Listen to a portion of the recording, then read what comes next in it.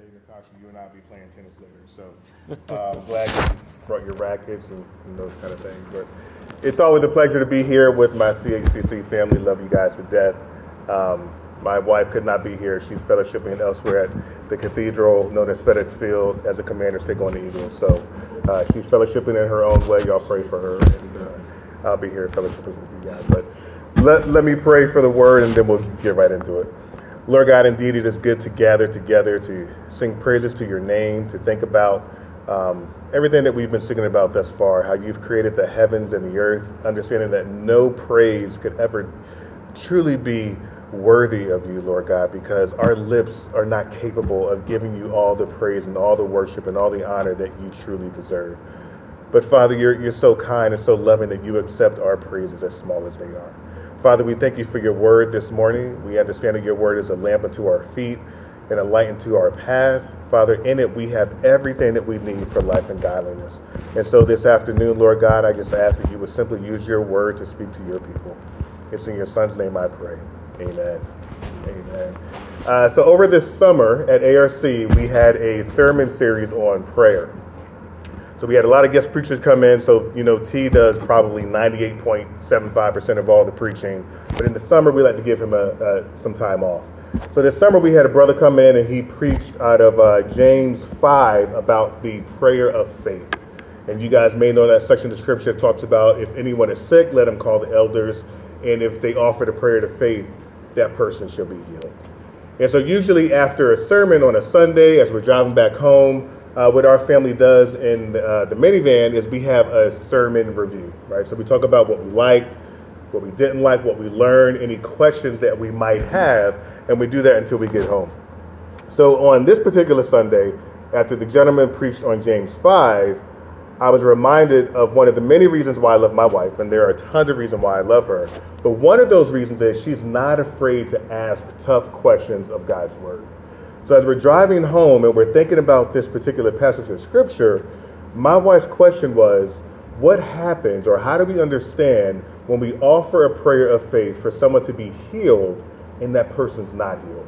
Because when you read the scripture, it reads, James 5:15 says, and the prayer of faith will save the one who is sick, and the Lord will raise him up.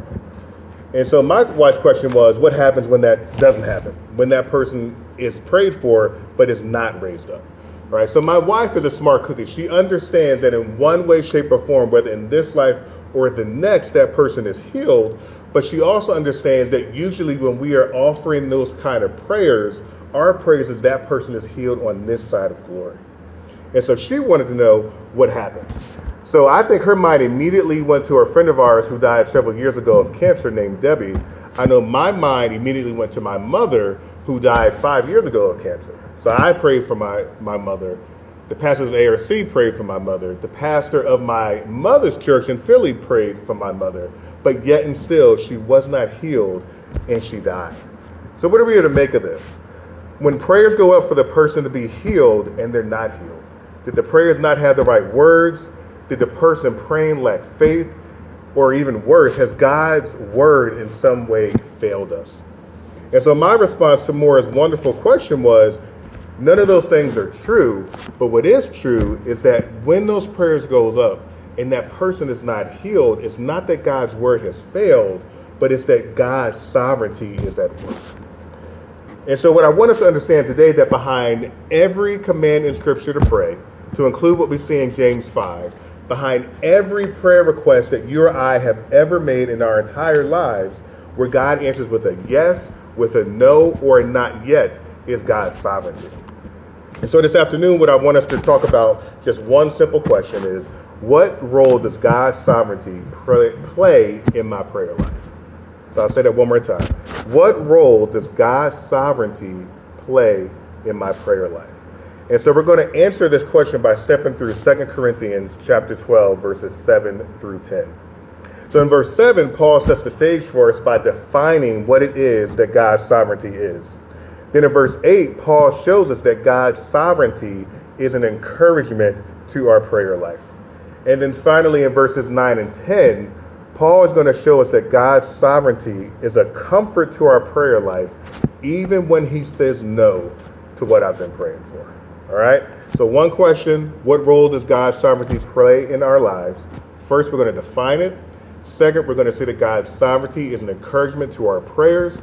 And then third, we're going to see that God's sovereignty is a comfort to our prayers, even when he says no.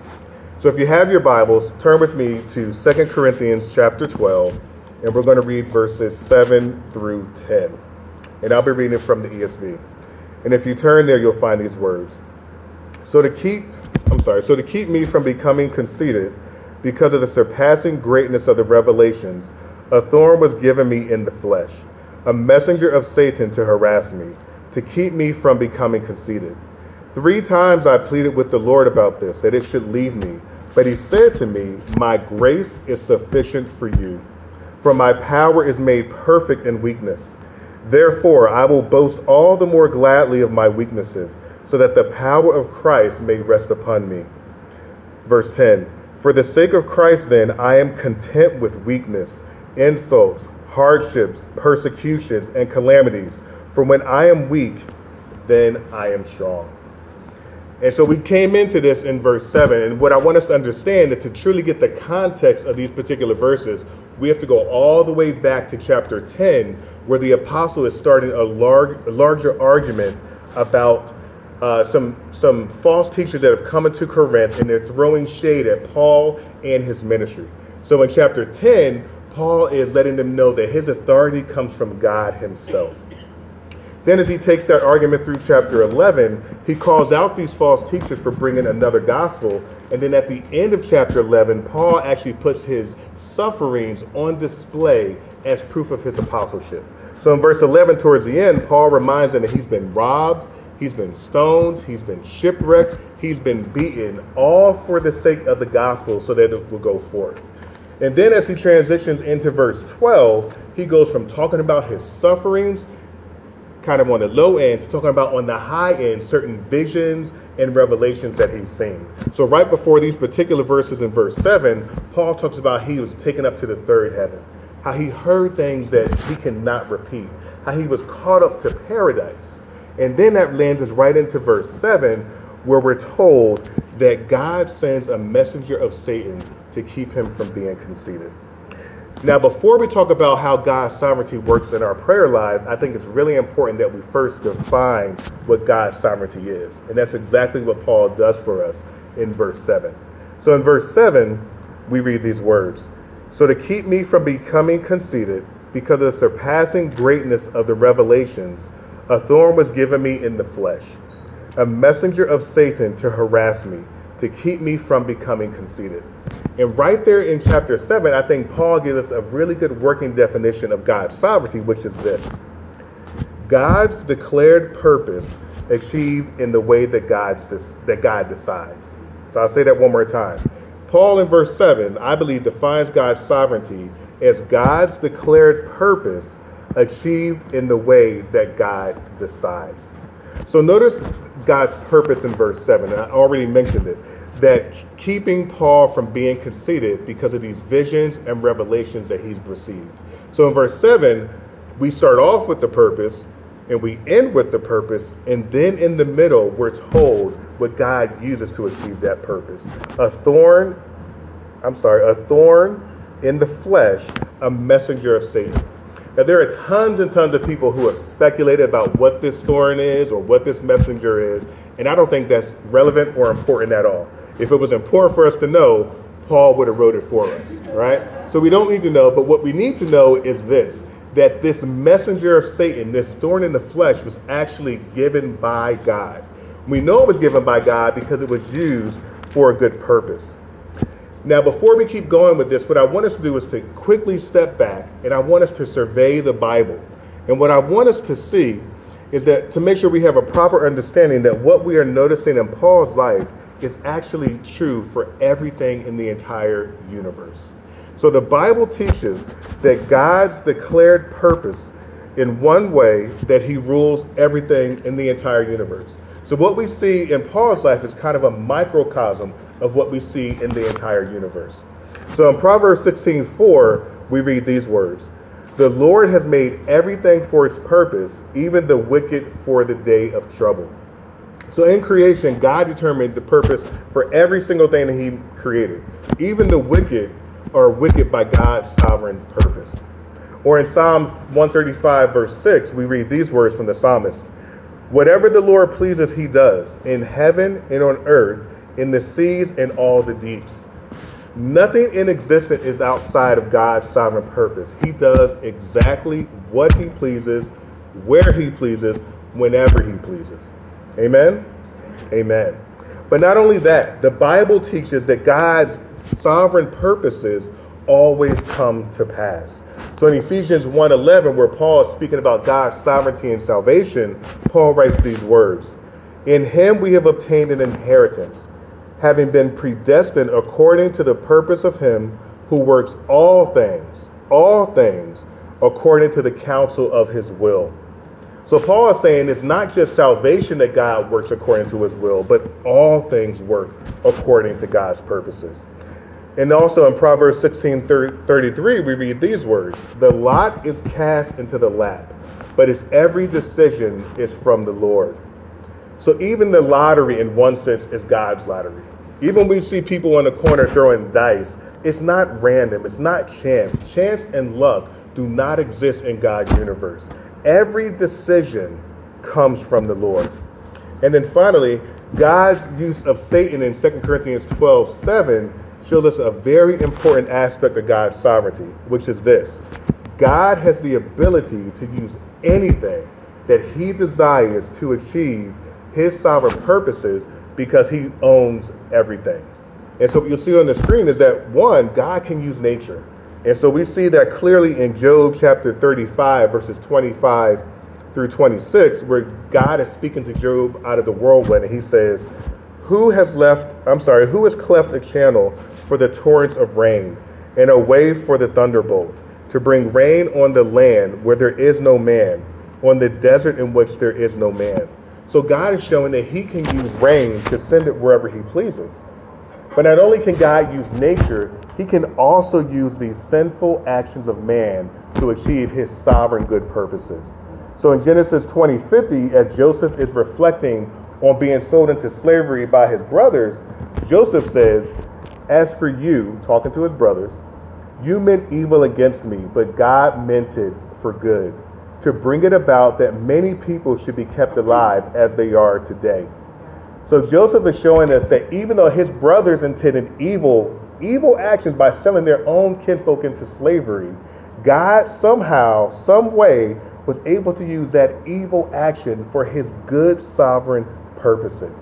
Or even when we think about the crucifixion of Christ in Acts chapter 2, verses 22 to 23, as Peter is talking about the crucifixion, we read these words.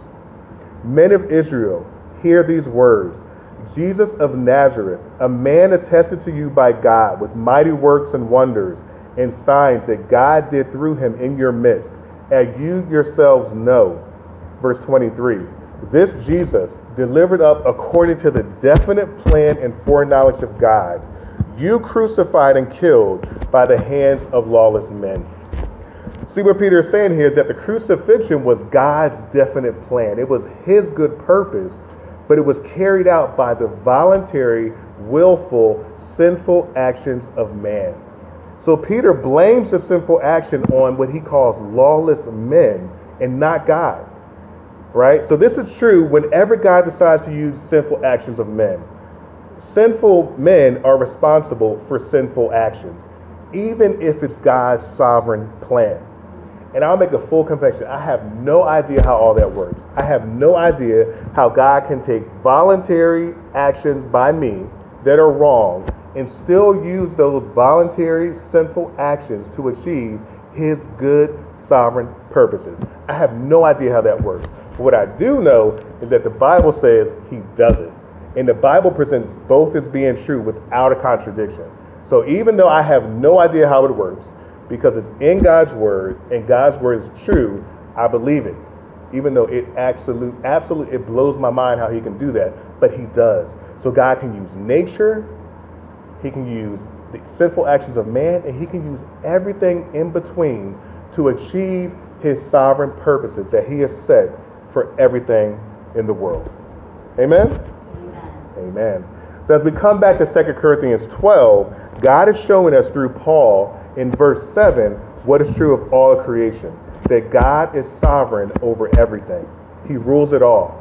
And as part of his sovereign rule, God declares his sovereign purposes for everything that he creates. And those sovereign purposes always come to pass, always by the means that he decides. And as we see in verse 7, even a messenger of Satan. And so what I want to do, I think it's really important that before we go to step 8, that we stop and we consider a couple of questions.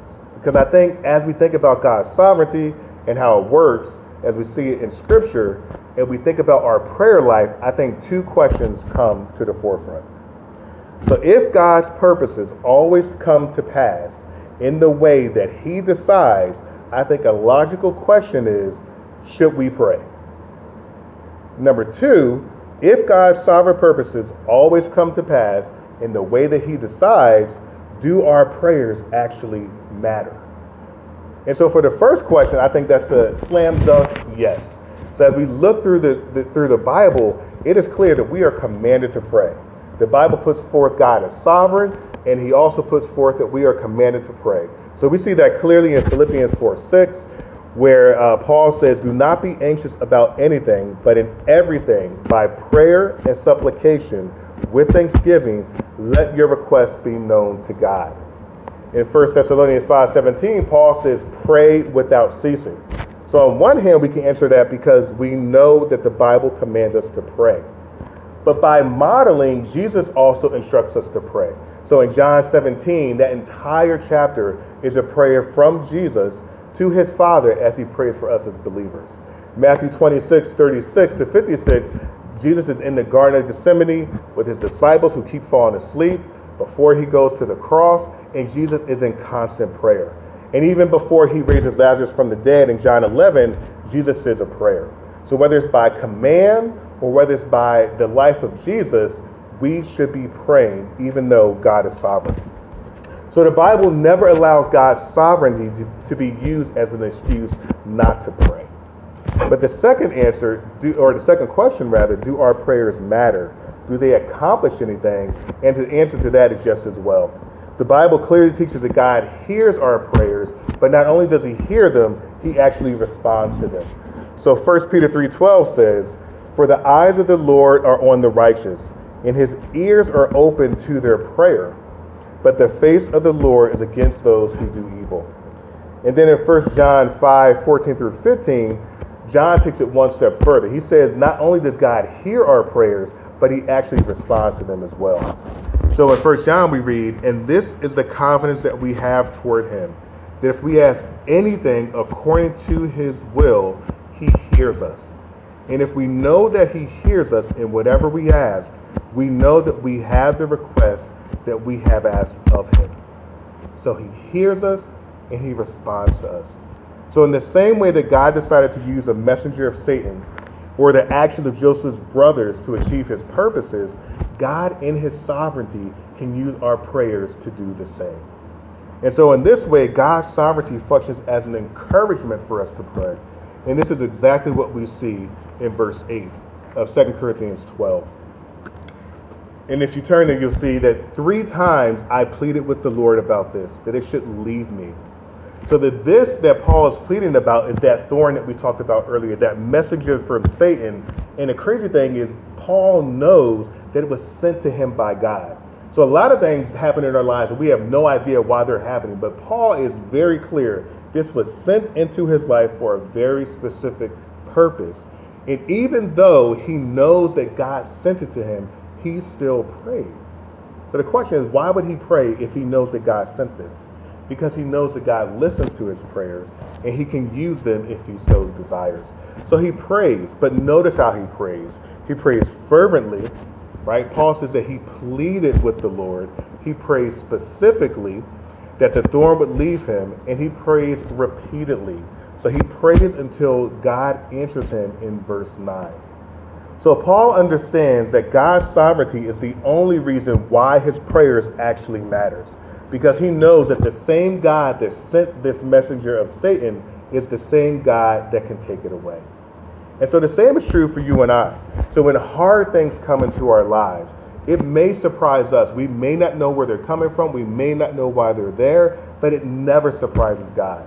So God is not only sovereign, but he's also omniscient. He knows all things before they ever happen.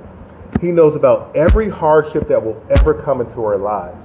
But not only that, in one sense, everything that happens in our lives, even the hard things, have been given to us by God to achieve his very good purposes. So when those hard things come into our lives, by God's sovereign hand, Paul shows us that we should drop to our knees and pray. So earlier, Pastor Brock read for us in Acts chapter 4, verses 23 to 21. I'm going to encourage us to turn there. If you have your Bibles, and I hope you do.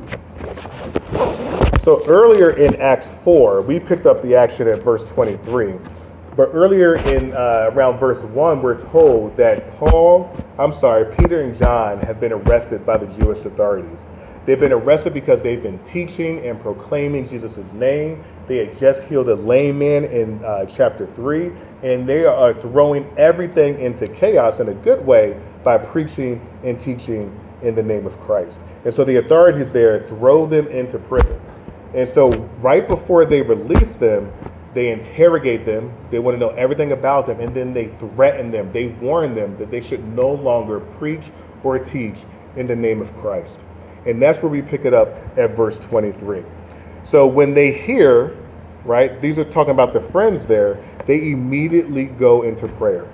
So verse 24 says, and when they heard it, they lifted their voices to God and said. So immediately after receiving that bad news, instantly, they corporately enter into a prayer meeting.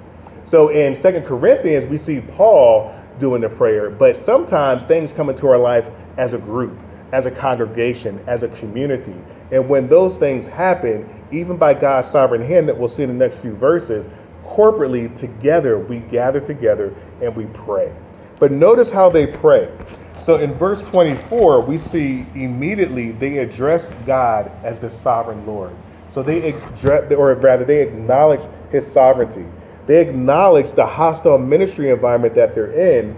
And in verse 28, they attribute it to God's hand and plan, but through Pilate and through Herod and the Jews and the Gentiles in verse 27.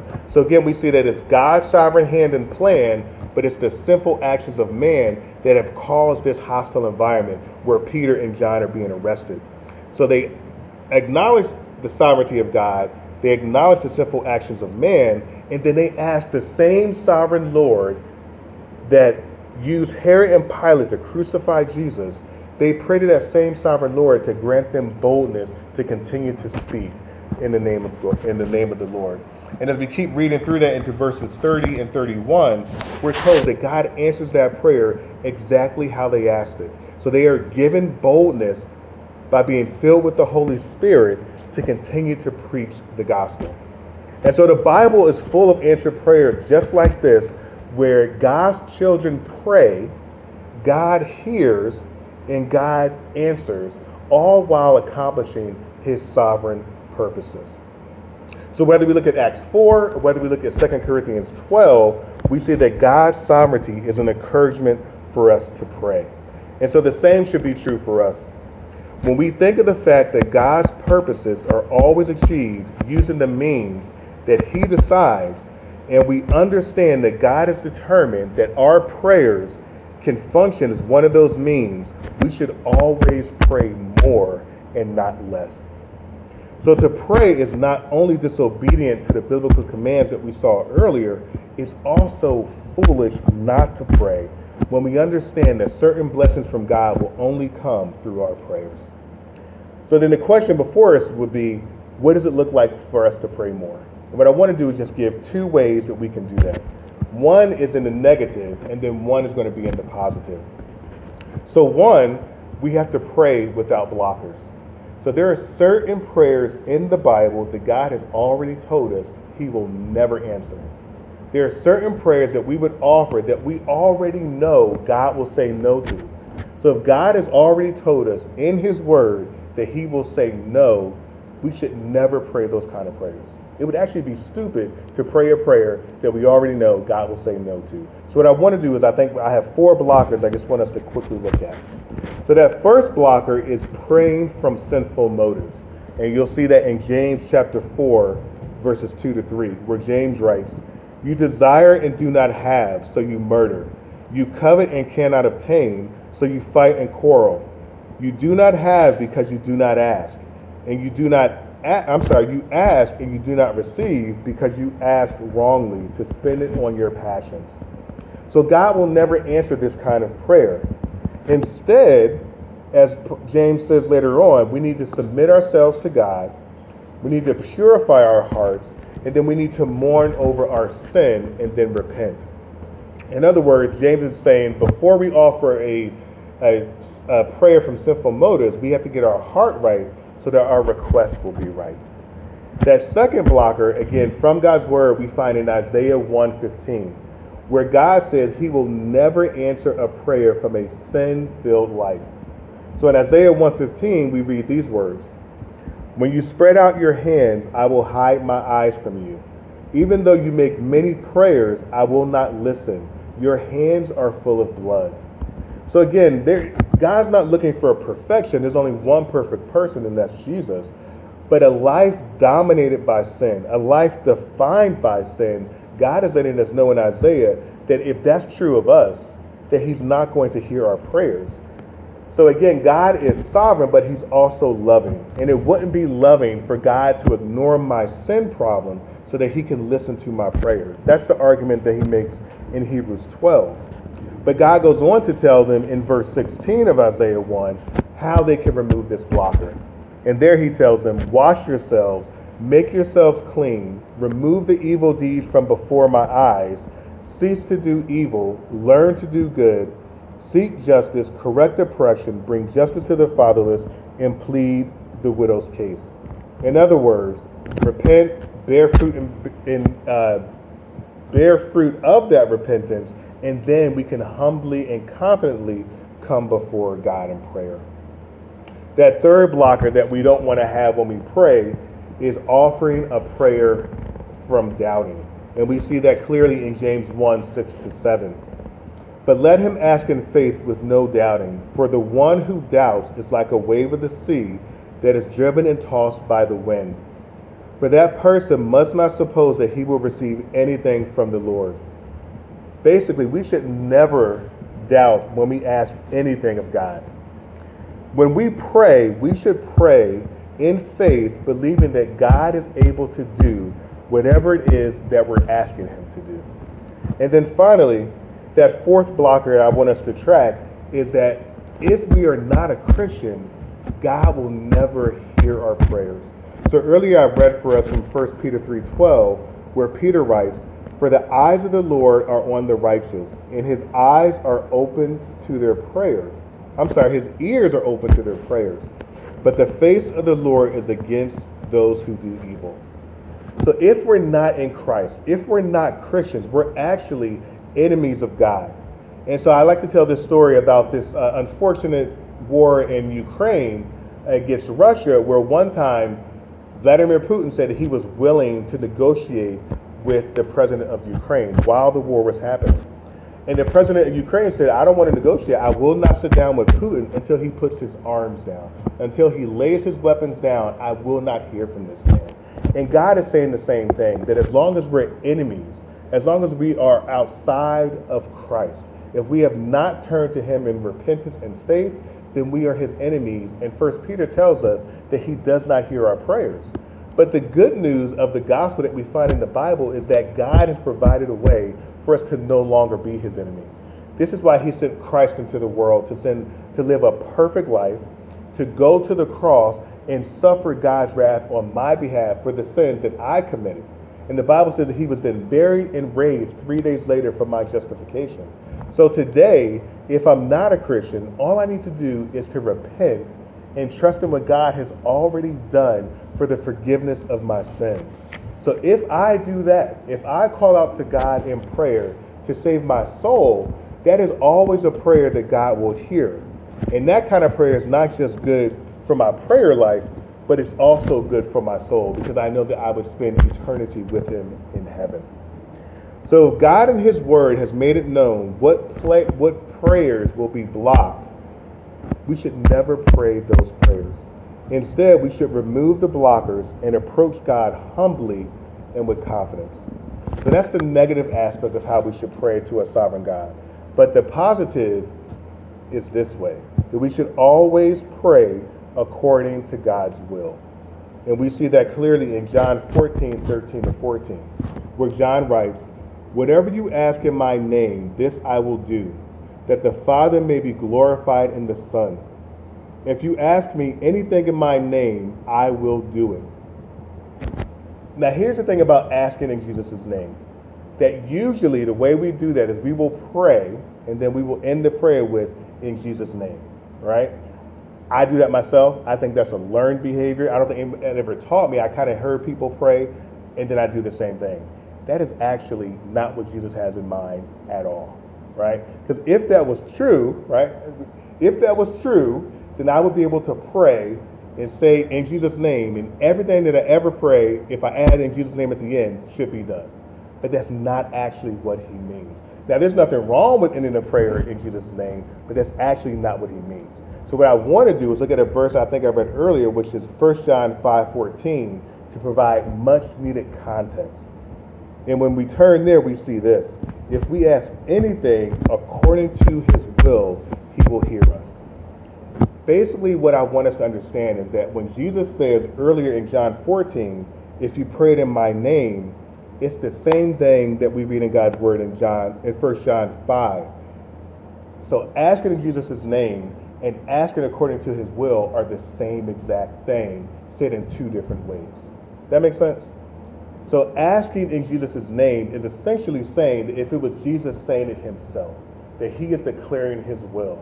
So when we pray and it aligns with God's will, we are confident that whatever we're praying, it will be done. So how do we do that? Well, first, we use God's revealed word. So in his word, he has already told us things that he wants for us. So if God has revealed his word or revealed his will in his word, and we pray according to that revealed will, we are confident that whatever we're praying for is the will of Christ, and it will be a yes. So I think it was earlier this year at ARC, we did a whole sermon series through the book of Leviticus. And holiness is all up and down through that book. So we know that God wants us to be holy. So if I am praying to God for my holiness, he will always answer it because he wants me to be holy. Wisdom, earlier we read from James 1. We know that God wants to give us wisdom. And all I have to do is ask for it. So if I'm praying to God for wisdom, I know that's his will for my life. He will give me wisdom. Earlier I referenced from James 17, and one thing that is consistent through James 17 is that Jesus, before he goes to heaven, is praying to God the Father that you and I, as his people, would be unified. That is God's desire for his church. So if I am praying for unity of his church, it will happen because that is God's desired will for my life. But this is the tricky part. Most of the situations that happen in our lives, we don't find specifically here, right? Should I take that job? Should I marry that man? In my case, heal my mother. I don't know if that's God's will for my life. So when that happens, we pray the same way that Paul prays in 2 Corinthians. We pray fervently, specifically, and repeatedly, and we offer those prayers in faith, trusting God to use our prayers to achieve the purposes that he has for my life. Make sense? Good.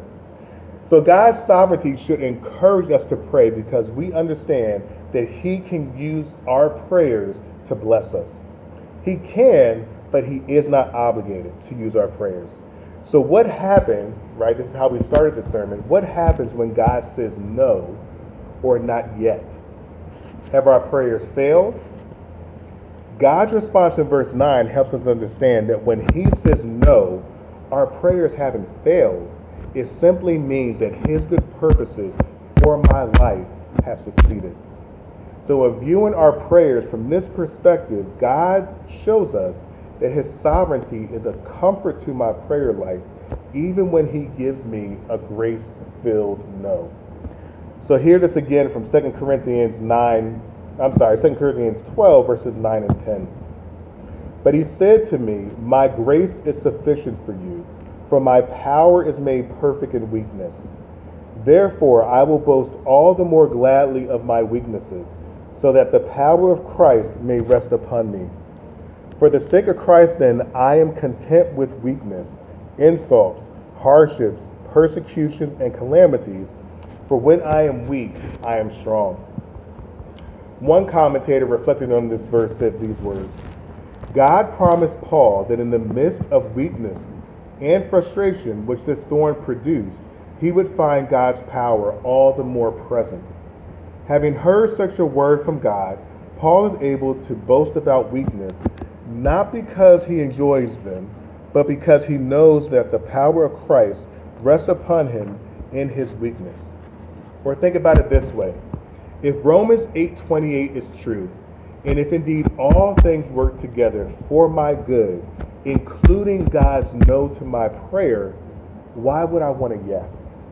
Why would I want something from my life that God in his sovereignty doesn't?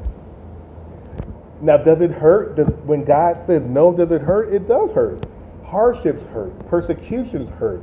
Prolonged singleness, when I want to mate, that hurts. Unemployment hurts. Cancer hurts.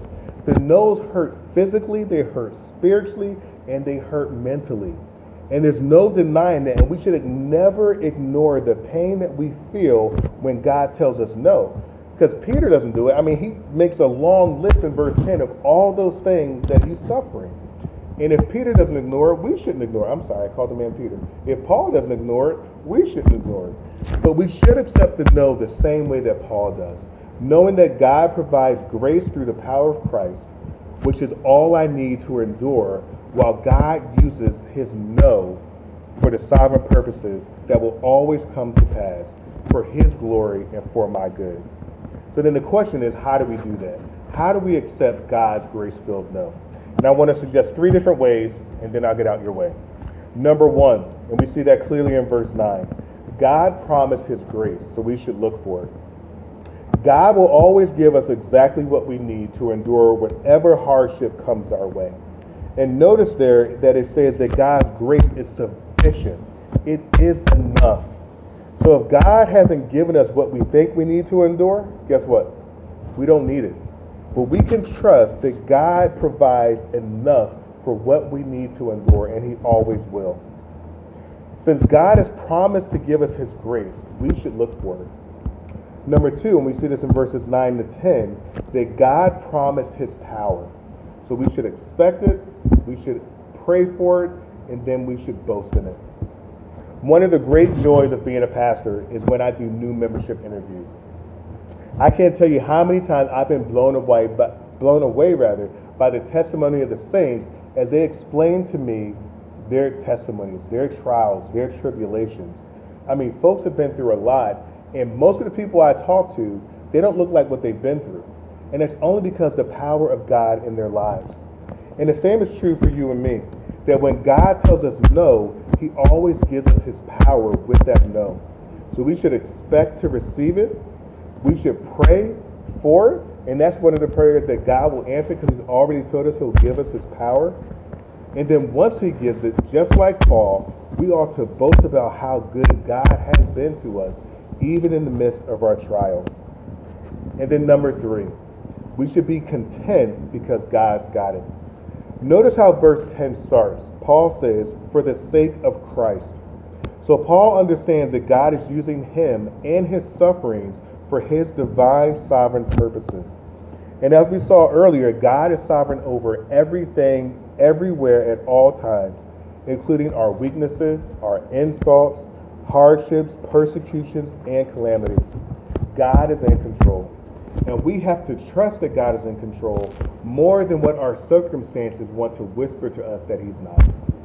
So just like Paul, we have to see God's no and what comes with it as an opportunity for God to use us in our hardships for his glory. So as I conclude, We started this sermon by talking about Moore's question on how to understand James 5 in the prayer of faith and what happens when that prayer of faith is not answered. And I think, at least I hope anyway, that from 2 Corinthians 12, we're able to see God's answer, that God is sovereign, that everything in the universe, including the prayer of faith in James 5, operates under God's sovereignty, where his purposes are always carried out in the manner that he chooses. So Paul showed us that God's sovereignty should be an encouragement for us to pray when the trials come. Whether it be a messenger from Satan sent to harass, a hostile ministry environment like we saw in Acts 4, whether it's cancer in our bodies, or whether it's fill in the blank with whatever you're dealing with now, we should pray because God can use our prayers. And that's the best way to understand James 5:15, and it's the best way to understand our own prayers that we offer in faith. We offer them to a sovereign God whose purposes for his children are always good. But we also understand that his purposes for me may come in the form of a no to my prayers. And if God decides that a no is the best way for him to achieve his good purposes for my life, then I accept this in the same way that Paul did, knowing that God will comfort me by providing his grace and power for the journey to endure whatever hardships come my way. So let's pray more and not less, knowing that our sovereign God hears our prayers and uses them for his good purposes. Let's pray. Lord God, even as we consider prayer, as we come to you in prayer, we take great comfort in knowing that you are in control. We take great comfort in knowing that you are sovereign. We take great comfort in knowing that all your purposes for your children are always good, even when they come through a no to whatever prayer that I've asked. Father, you know our hearts, you know our lives, you know the trials and tribulations that we are currently going through. You know our prayer lives because we offer our prayers to you. Father, this morning we pray for the grace. We pray for the power of Christ in our lives to endure whatever it is that you bring our way. Father, we ask that we would be able to be content with whatever hardships we have, knowing that you are sovereign, knowing that you are in control. And so, Father, we thank you for your word this morning. It's in your Son's name I pray. Amen.